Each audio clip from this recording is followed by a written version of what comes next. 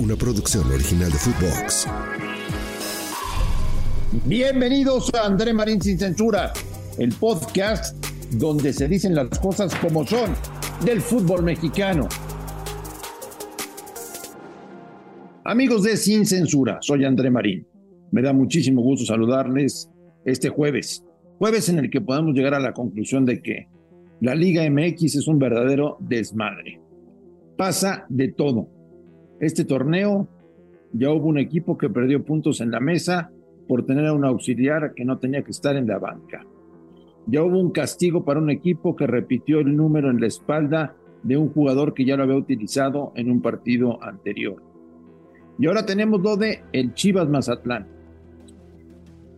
Mazatlán le ganó a Chivas en la cancha, pegándole por momentos un baile, y en menos de 24 horas en la mesa.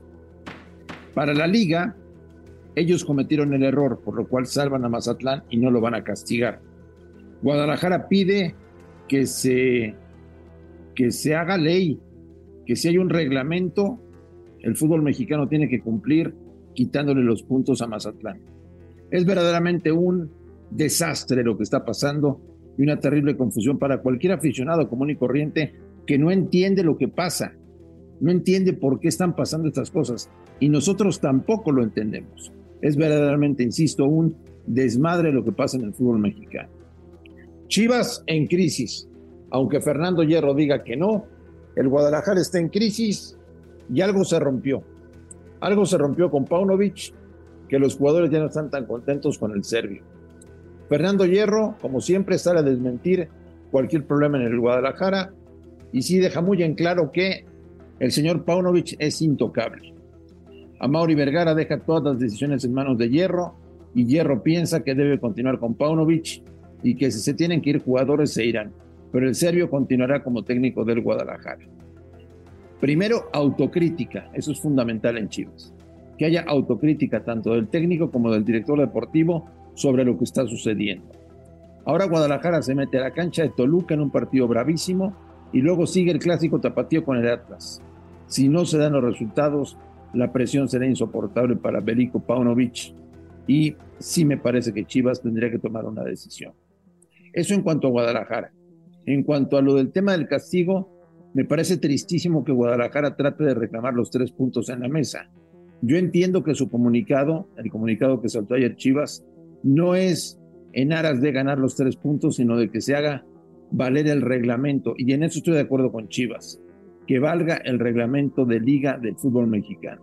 Algo que se pasan por el arco del triunfo todos, prácticamente todos los clubes de primera división. Así pues, mientras Chivas está en crisis, el fin de semana ya viene un partido sumamente atractivo. América contra Pumas, uno de los clásicos más pasionales que hay en el fútbol mexicano y en donde realmente es un partido de alto riesgo, por lo cual las autoridades despliegan operativos importantes para evitar el más mínimo problema que pueda haber en las tribunas y afuera de los alrededores del estadio para un América contra Universidad.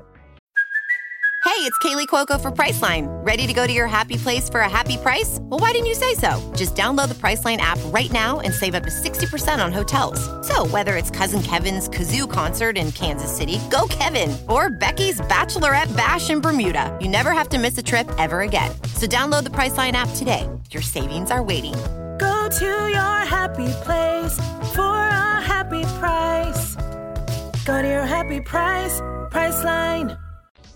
Dos maneras muy diferentes de ver el fútbol. En América todo es a billetazos, dinero, presupuesto, extranjeros, jugadores caros, etcétera, etcétera. Y en Pumas, todo lo contrario.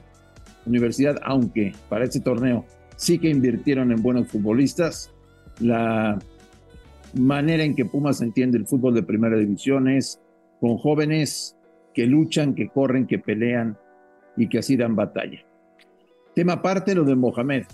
El turco siempre le trae ganas al América por la fea manera en que lo despidieron y se fue del club siendo campeón del fútbol mexicano y porque ya tenían arreglado a otro entrenador, a Gustavo Matosas. Es un elemento importantísimo para este enfrentamiento.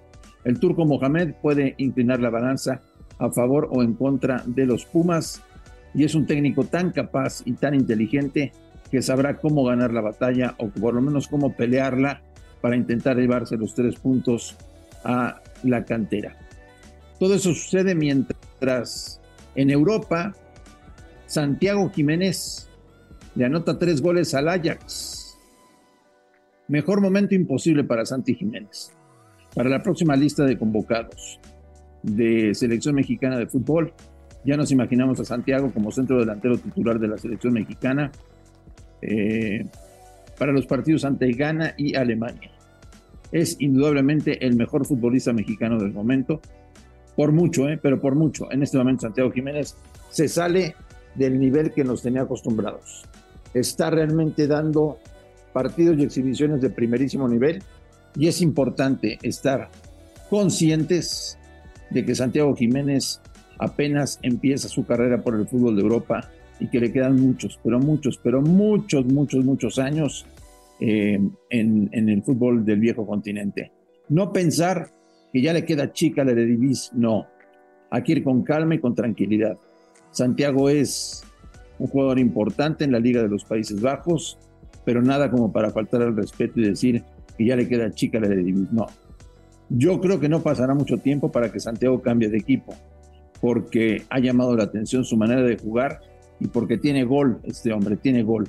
Así que muy pendientes de lo que pase con Santiago Jiménez, con el Feyenoord, que sigue a la búsqueda del primer lugar contra el PSV Eindhoven del Chucky Lozano.